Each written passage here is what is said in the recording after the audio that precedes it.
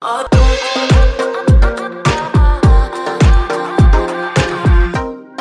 today we're going to be in Joshua chapter 24, and I want to encourage you to keep your Bible ready and open today. We're going to refer back to these verses many times, and so I want to encourage you to have your Bible ready. And Joshua 24 is where we're going to be today. And I wanted to make mention of one announcement, and that is that we are currently on a small group break.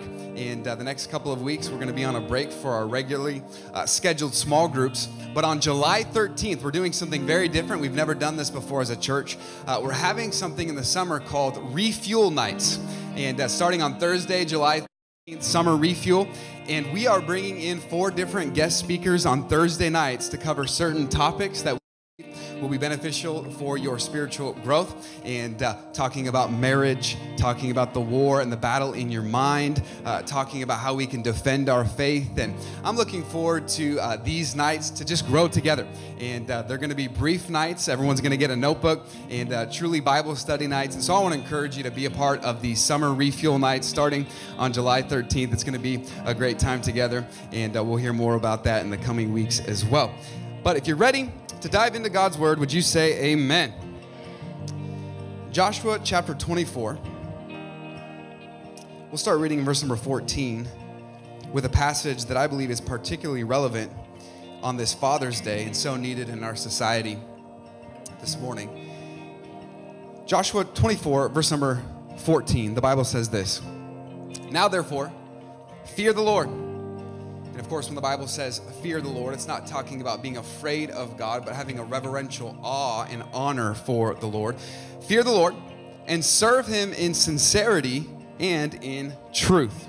And put away the gods which your fathers served on the other side of the flood and in Egypt, and serve ye the Lord.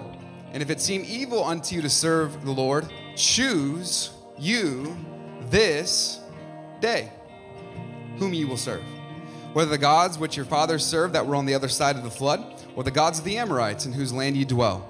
But as for me and my house, we will serve the Lord. And the people answered and said, God forbid that we should forsake the Lord to serve other gods. For the Lord our God, it is that brought us up out of our fathers, out of the land of Egypt, from the house of bondage, and which did those great signs in our sight, and preserved us in all the way wherein we went, and among all the people through whom we passed. Verse 18. And all the people, even the Amorites, which dwell in the land. Therefore, we will also serve the Lord, for he is our God. Today, for a few minutes this morning, I'd like to speak to this subject from Joshua chapter 24, choose wisely. Everybody look to your neighbor and say, choose wisely. Choose wisely. Let's have a word of prayer together this morning. Father, thank you so much for this day that you've given us. God, thank you for this Father's Day and all of the dads and the fathers that are seeking to lead their homes in a way that would be pleasing to you. And God, for all those that are fatherless, and God, maybe for those that don't have a great father figure to look to, we're thankful, Lord, that we have a perfect heavenly Father who will never leave us nor forsake us. And God, today, I pray that we would seek to emulate the heart of our heavenly Father. And Lord, I pray that as we look to this text, that you would speak to us in a powerful way. And Lord, I pray that we would be able to apply the truths that we learn from your word, and that we would seek to make a decision and to be doers of the word today. We love you in Jesus' name. And everybody said this morning, growing up, my family was a letter-writing family. I would often write notes to my mom and to my dad, and my dad would often write notes to us. And my dad, he doesn't throw anything away, and so he has this file where he's kept all the notes that I've written him over the years. And that is quite unfortunate for me, because sometimes I'll look back on some of those notes. And the other day I was reading a note that I wrote to my dad. I found this file, and I was looking through, and when I was in lower elementary school, I did something and I said something that I shouldn't have, and so I wrote an apology note to my dad, and I found this letter, and I brought it for us this morning on the screen. It says this. It doesn't quite make sense, but it says this: Dear Dad, I did something that was very wrong and did not please you, Mom, and the Lord. I am sorry, and I will not do it again. I did not know at that time of what I was to say something else, but I remembered on accident what Larry said, and I said it. I will do whatever you want me to do. Clean the whole property. Not talking about our church property. I thought that was a great punishment, to clean the whole property. But please not a spanking. And I don't know what I said, but I know two things. Clearly, it was Larry's fault, my brother. And two, I greatly regretted that choice. I said, I did something very wrong. I don't want a spanking. How many of you have ever made a decision or a choice that you regretted? Anybody like that? The reality is life is filled with decisions. And some of those decisions are seemingly small and inconsequential. Other decisions are very large and have great ramifications. I was reading recently that Cornell University did a study that said that we make upwards of 200 decisions a day just about food.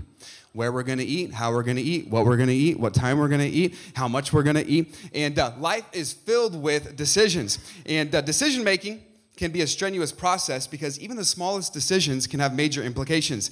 A couple of weeks ago, there was a 64-year-old man in Kentucky, and he was very upset because his roommate in Kentucky ate his last Hot Pocket. And because he ate his last Hot Pocket, he chased him out of the house with a gun and shot him in the leg. True story. You can read about it. This actually happened. Now, I like a good Hot Pocket just like the next person, but I think that we can all agree that that was probably not a wise decision. Can you agree with that this morning? That he just ran out and he was upset about that. You know, the Bible says in James that if any of us lack wisdom, and if that man from Kentucky is any indication of human nature, we all need wisdom. If any man lacks wisdom, let him ask of God, who gives to all men liberally. I'm thankful today that the God that we worship is always faithful to provide the wisdom that we need to make choices and decisions that are honoring to him. And so if any man lack wisdom, let him ask of God. Several times in Scripture, we are confronted with the magnitude of making a wise choice. Elijah confronted the people of God in 1 Kings chapter 18, verse 21. It says this, "And Elijah came unto all the people and said, How long halt ye between two opinions?" That word halt is talking about limping over or jumping back and forth. How long will you halt between two opinions? If the Lord be God, follow him. But if Baal, then follow him. And the people answered him not a word. And so Elijah said, you can't just straddle the fence. You have to make a decision. Even a choice not to act is in and of itself a decision. Pilate was confronted with the decision in the New Testament. In John chapter 19, verse number 12, it says this, "And from thenceforth Pilate sought to release him," speaking of Jesus. "But the Jews cried out, saying, If thou let this man go, thou art not Caesar's friend. Whosoever maketh himself a king speaketh against Caesar." And so for Pilate, the choice was clear. Would he choose Christ or would he choose Caesar? And I believe that today in our culture, we are confronted with a choice. Will we choose Christ or will we choose the culture? Will we choose to stand firm on God's word, or will we bow to the society in which we are living? We come to Joshua chapter 24, and yet again, the people of God are confronted with a choice. Joshua comes to the people in verse number 15, and he says this, "And if it seem evil unto you to serve the Lord, then choose you this day whom you will serve." He says, you need to make a choice. Choose this day whom you will serve. Now, Joshua was coming to the end of his life. In fact, most Bible commentators and writers say that at this point, Joshua was about 100 years old. He left Egypt when he was 19. He wandered around in the wilderness with Moses for 40 years, and now he's been leading military conquests in Canaan for another 40 years. And so he is about 100 years old, and he is passing on his legacy. He's coming to the end of his life, but I find it fascinating that at the end of his life, Joshua is not primarily concerned with himself. Joshua, at the end of his life, is primarily concerned with the next generation. And I believe that this is a message for the fathers and the parents in the room today, that real spiritual maturity comes when you are not just concerned with yourself, but when you are concerned with the next generation. Joshua stands up before the people, and he is concerned with the next generation, and so he is going to speak to them as he is coming to the end of his life.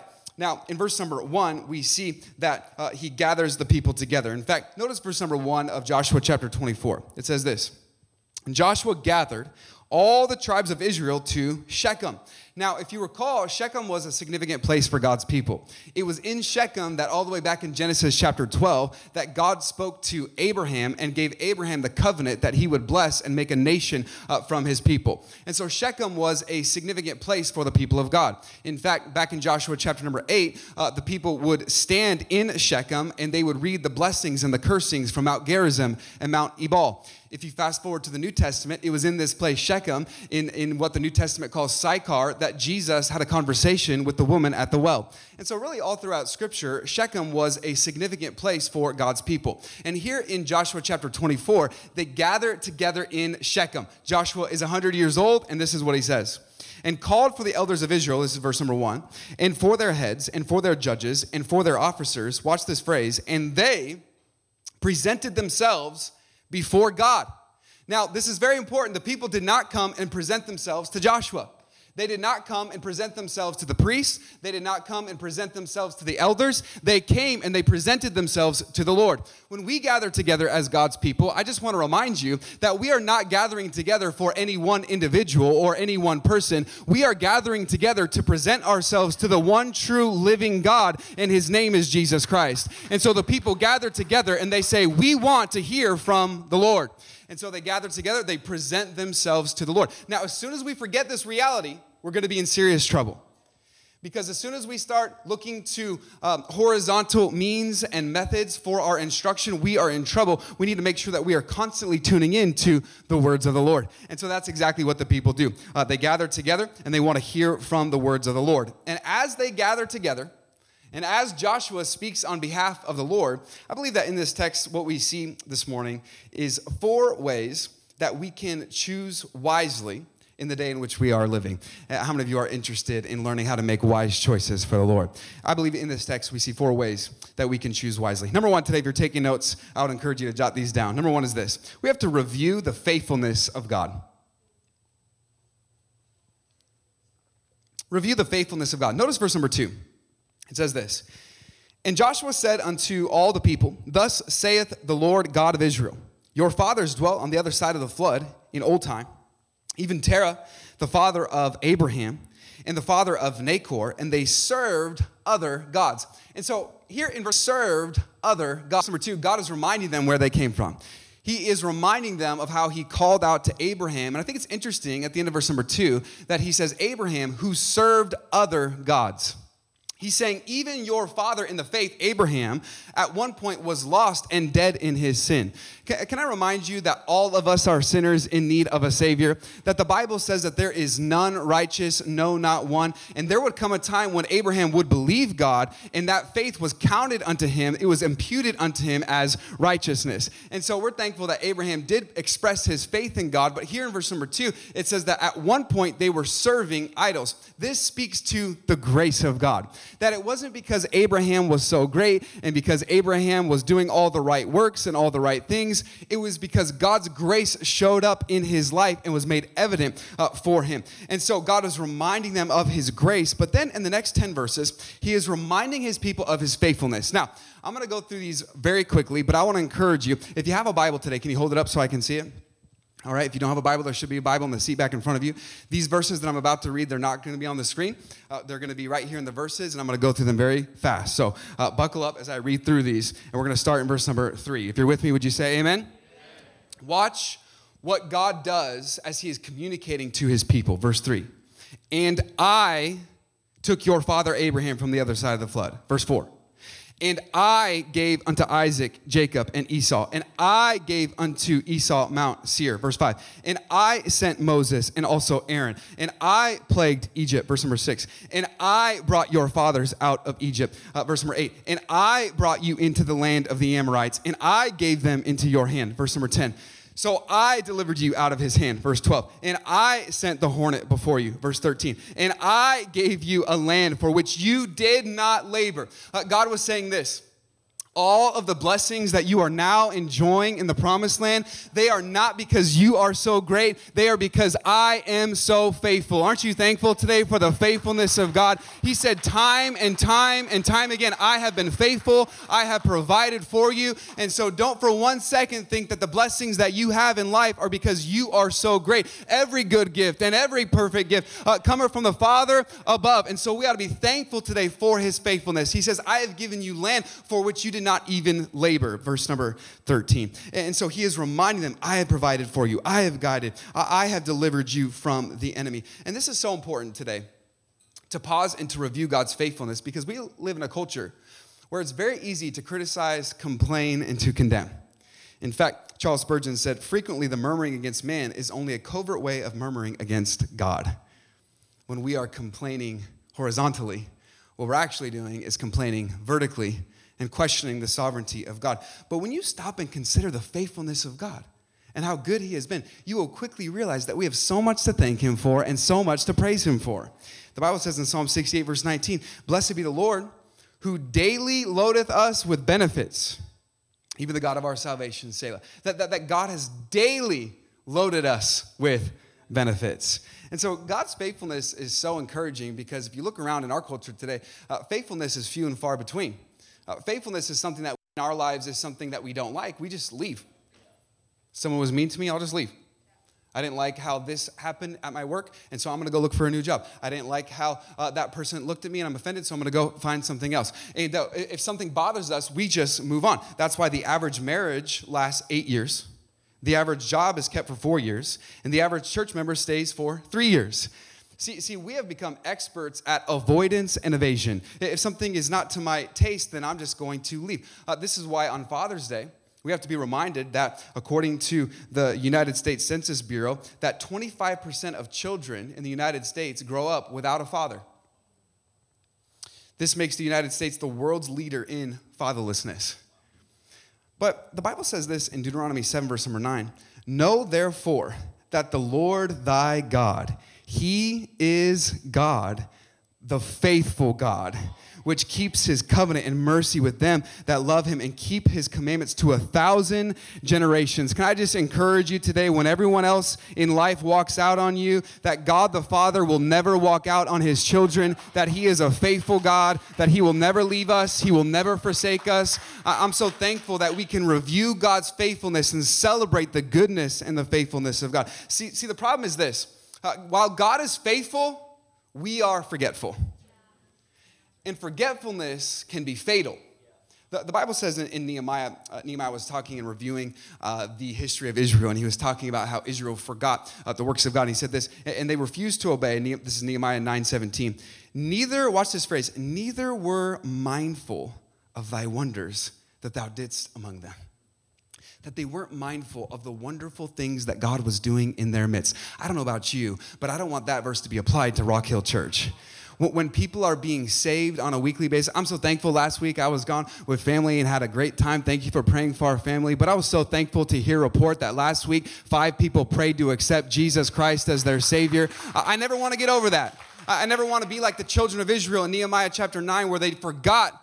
They were not mindful of the wonders that God was doing in their midst. And so often when things go awry in our lives and when things go sour, we are so quick to forget God's goodness and God's faithfulness. But here in verses 3 through 12, God is reminding them over and over and over again of his faithfulness. And so I want to encourage you today, number 1, review the faithfulness of God. But here's the second thought. Are you ready for number 2 today? Number 2 is this: re-engage in the mission.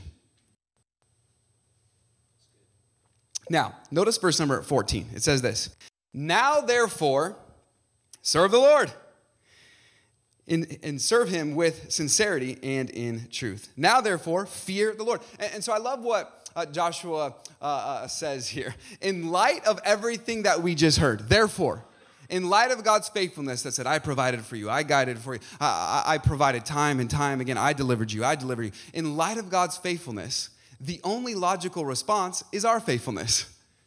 See, the consideration of God's faithfulness should be the catalyst for our faithfulness.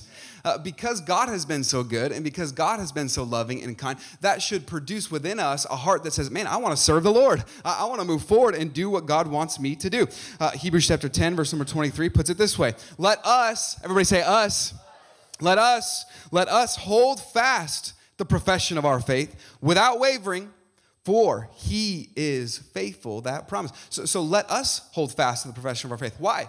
Because he is faithful that promised. And so his faithfulness should spur in us our faithfulness. The Bible says in Romans 12:1, "I beseech you therefore, brethren, by the mercies of God, that you present your bodies a living sacrifice, holy, acceptable unto God, which is your reasonable service." It just makes sense to serve God. When you consider how good God has been, the only logical response is to say, I want to give my life back to him. It's our reasonable service. And so it is the goodness of God, not the guilt of man, that should motivate our obedience to God.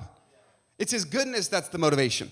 You remember in James chapter 1, there's this passage about sin and temptation, and he says, he's going through this list, this progression of sin, and he says, don't give in to temptation, don't take the bait, do not err, my beloved brethren. He says this in James chapter 1, verses 13 through 16. He says, when lust hath conceived, it brings forth sin, and sin, when it is finished, brings forth death. Do not err, my beloved brethren. And then verse 17, it almost seems like there's a shift in the topic. In verse number 17 of James chapter 1, it's that verse that I mentioned ago. Every good gift and every perfect gift is from above. And it almost seems like that there's a new thought. There's a new transition. In fact, I preached this passage years ago, and I stopped at verse 16. Preached about sin and temptation. Let's stay away from that. And then chapter 17, it's a new thought. It's a new message. But I realize now that they are connected. Because the best way to resist temptation and to reject temptation and to reject what the world has to offer is to recognize what God has to offer. That every good gift and every perfect gift is from above. And so it's easier to say no to the world's temptations when you know how good God is. See, it's the goodness of God that motivates us for obedience. And so Joshua is saying, man, God has been so faithful. That should spur within us a heart to re-engage in our mission. Now, therefore, fear the Lord and serve him in sincerity and in truth. Now, serving is a major component to this passage. In fact, I think 15 times the word serve or a variation of that word is mentioned in this chapter. It's all about serving the Lord, serve him. And in verse number 14, he says, serve him with sincerity. Sincerity. Look at it in verse number 14.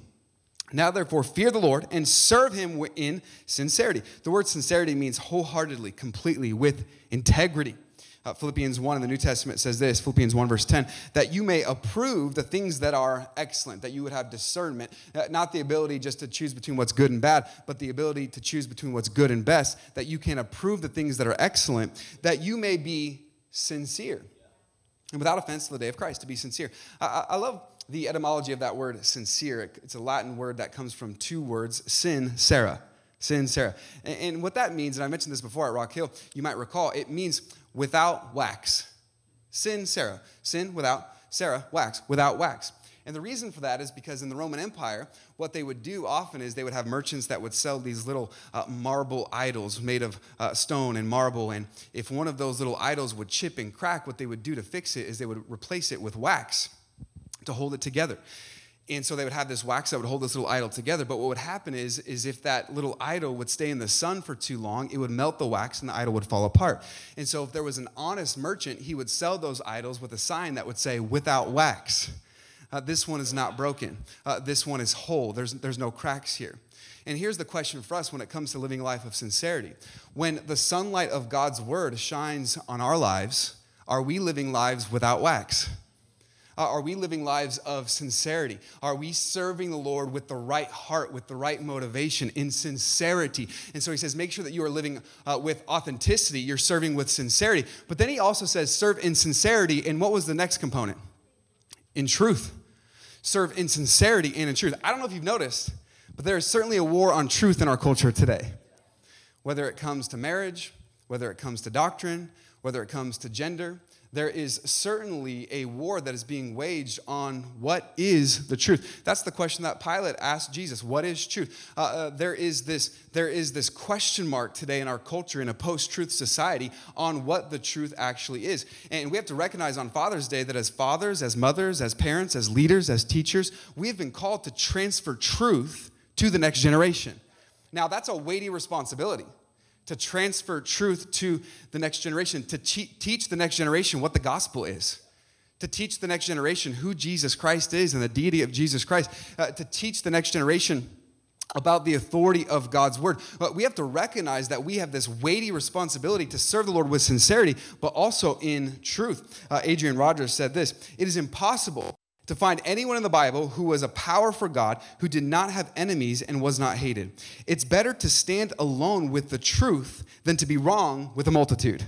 It is better ultimately to succeed with the truth than to temporarily succeed with a lie." We have to recognize today that there is a war on truth in our culture today, and we are called as people of God, as the children of God, as followers of Jesus, to serve the Lord with sincerity and with truth. In fact, on this Father's Day, we have to be reminded, 3 John 1:4, the Bible says, "I have no greater joy than to hear that my children walk in truth." And so when it comes to the truth, we are not looking for consensus. We're not looking for comfort. We're not looking horizontally. When it comes to the truth, we are looking to God's word. Sanctify them through thy truth. Thy word is truth.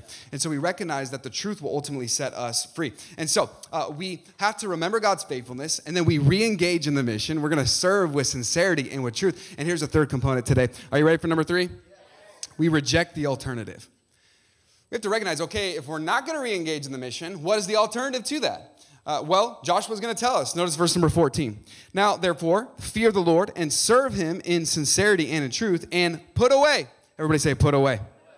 You got to put away the gods which your fathers served on the other side of the flood and in Egypt, and serve ye the Lord. And so Joshua says there are certain things that have to be put away. There are certain things that have to be removed in order to move forward in the calling that God has for you. I read this week that there was a 47-year-old man that needed surgery. They believed that he had a tumor in his lung. He had this persistent cough that wouldn't go away.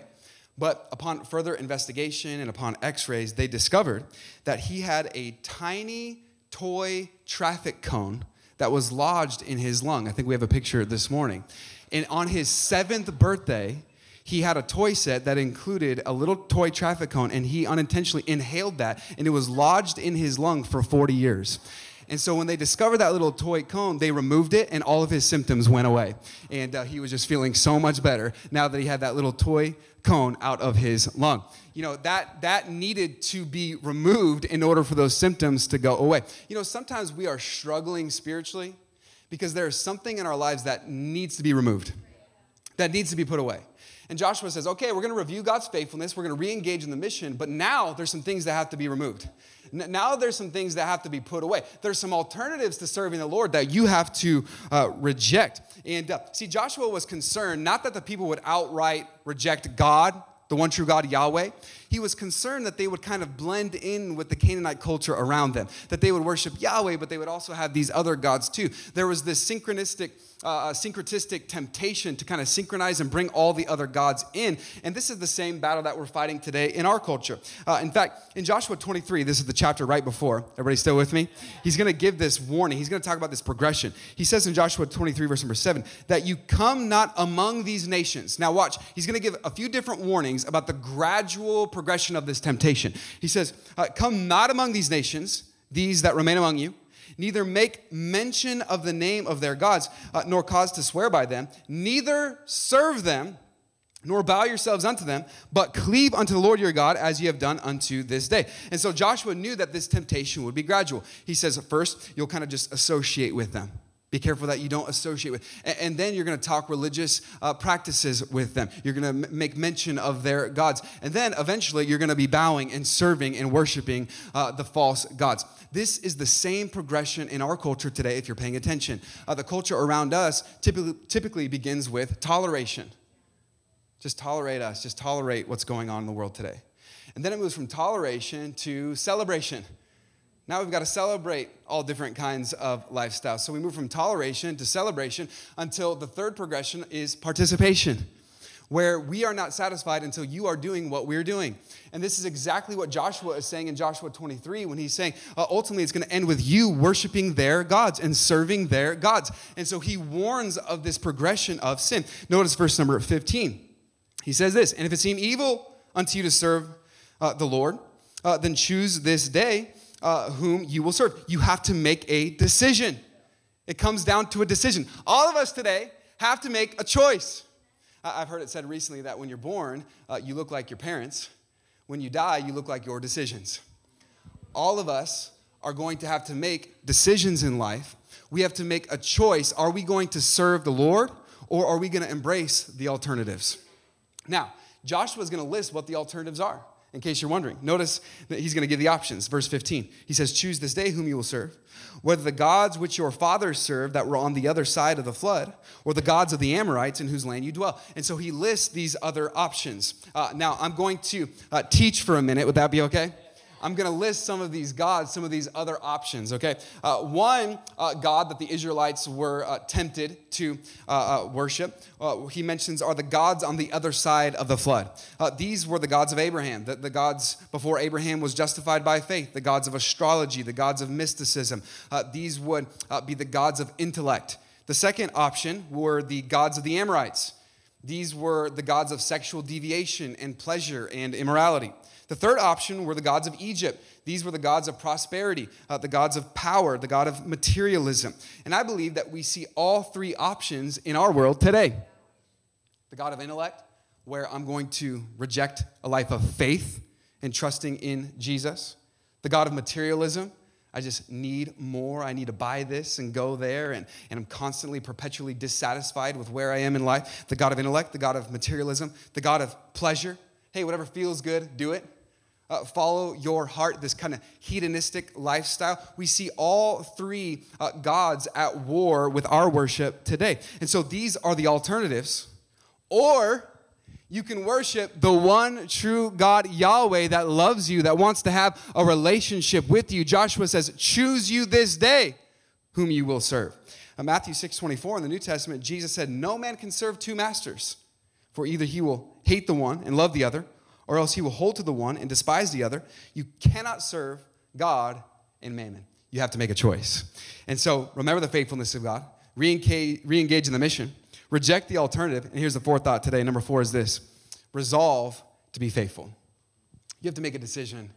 I'm going to be faithful. I'm going to serve the Lord. Now, Joshua is going to demonstrate unwavering courage in this decision. And I want you to see two components to this decision as we close today. The first thing that we see about Joshua's decision is that it was an individual decision.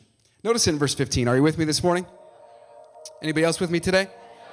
Notice the end of verse 15. The very last phrase. Joshua says, but as for me, this was an individual decision. See, before Joshua could lead out there, he had to lead in here. He says, as for me, I don't know what everybody else is going to do, but I know what God has called me to do. One Bible commentator, Walter Adney, he said this: it is weak to refuse to choose till we see how the world will choose. A lot of times we're going to look around, I'll see what everybody else is doing, I'll kind of see what the consensus is, I'll see what the majority is, I'll do that, and then I'll make my decision. But we have to decide, as for me, I know what God's called me to do. In fact, if you remember in Deuteronomy chapter 6, this is that passage where Moses is instructing the parents and how to train up the next generation. And he's telling them, hey, make sure that you teach your children the truth and remind them of all the things that God has done. He's talking to the parents on how to raise up the children. But before he gets to those instructions to get to the children, this is what he says in Deuteronomy 6, verse number 6. And these words, which I command thee this day, shall be in thine heart. And so before you bind them on your wrist, before you post them on the walls, make sure that the truth of God's word is in your heart, because you cannot lead in your home if you cannot lead in your heart.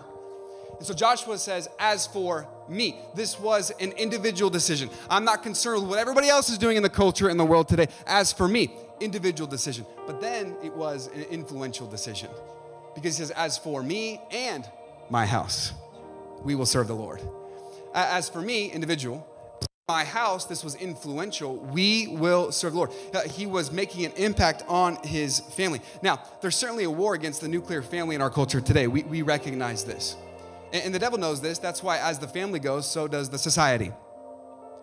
Did you know that 93% of families will follow Jesus if the dad makes the decision first? When a father comes to Christ, 93% of the families will follow in that decision. As for me, in my house, we will serve the Lord. Now, what are the people going to say in response to Joshua? He says, as for me and my house, we will serve the Lord. How will they respond? I want you to see it in conclusion. Notice verse 16. And the people answered and said, God forbid that we should forsake the Lord to serve other gods. We're not going to choose the alternatives. We're not going to go and worship these other gods. Verse 17, for the Lord our God, he it is that brought us up and our fathers out of the land of Egypt from the house of bondage, in which did those great signs in our sight and preserved us in all the way wherein we went and among all the people through whom we passed. They said, we're going to serve the Lord. It just makes sense. We're not going to reject the one true God for these other gods. And then Joshua gives a response that's almost shocking upon first glance. Notice what Joshua says in verse 19. Are you with me? Joshua, verse 19. And Joshua said unto the people, you cannot serve the Lord, for he is a holy God. do you sense the shocking nature of that statement? Joshua says, serve the Lord. The people say, we will serve the Lord. Joshua says, you can't serve the Lord. What is he saying? You cannot serve the Lord. In fact, let's keep reading. He says, you cannot serve the Lord, for he is an holy God. He's a jealous God, and he will not forgive your transgressions nor your sins. Now, that statement needs to be taken in context, or else that'll lead us to an erroneous conclusion, an erroneous decision about the matter. He is saying that if you continue in your sin, unrepentant sin, then don't just think that I'm just going to continue in sin and let grace abound. God forbid that we that are dead to sin should live any longer therein. He says in verse number 20, if you forsake the Lord and serve strange gods, then he will turn and do you hurt and consume you. And after that, he had done you good. So what is Joshua saying here? He's doing something very important. They're saying, Joshua says, serve the Lord. They say, we will. Joshua says, no, you can't. Joshua is testing their commitment.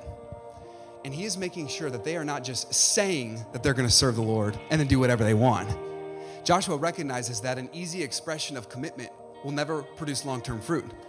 And so he is testing their commitment. In fact, I love what F.B. Meyer said. He said, so it becomes us to speak very reverently and leniently of our ability to obey.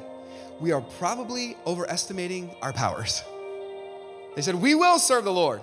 See, we cannot just lackadaisically, half-heartedly, 1 foot in, 1 foot out, follow Jesus. He's testing their commitment. Don't just say it and then not do it. See, what we've done in our culture tragically is we have cheapened the gospel by allowing people to buy in without having to sell out. Where it's an easy expression, an easy commitment to follow Jesus without counting the cost. Can I tell you that salvation costs you nothing, but discipleship costs you everything? There has to be unwavering commitment. This is what Jesus said in Luke chapter 14, verse 27. And whosoever doth not bear his cross and come after me, he cannot be my disciple. For which of you intending to build a tower sitteth not down first and counts the cost, whether he have sufficient to finish it?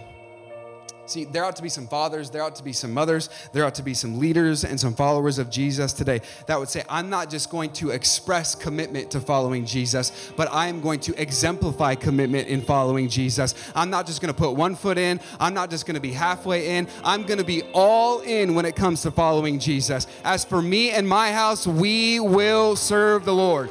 Joshua says, don't just say it if you're not serious about it. And so he says, there's got to be a real commitment. Now notice how the people respond, verse 21. And the people said unto Joshua, nay, but we will serve the Lord. They made their decision. They said, no, Joshua, we understand. We're not just saying it. We will serve the Lord. It's my prayer that there would be some families in our church and that our church would say the same. No, we will serve the Lord. Hey, when the storms of life come, we will serve the Lord. When the culture gets out of control, we will serve the Lord. When adversity and trials come, we will serve the Lord. This was their decision. Now, the greatest example of service that the world has ever seen is found in our true and better Joshua. His name is Jesus. The Bible says in Mark chapter 10, verse 45, for even the Son of Man came not to be ministered unto, but to minister and to give his life a ransom for many. Jesus came to serve and to give his life a ransom for many. Maybe the decision that you need to make today, the greatest choice that anyone could ever make, is to choose to call upon the name of the Lord and you will be saved. To accept that free gift. Jesus gave his life as a ransom for many. He died on the cross for your sin and for my sin. And today you can put your faith in him and you can be saved. Let's bow our heads and close our eyes today.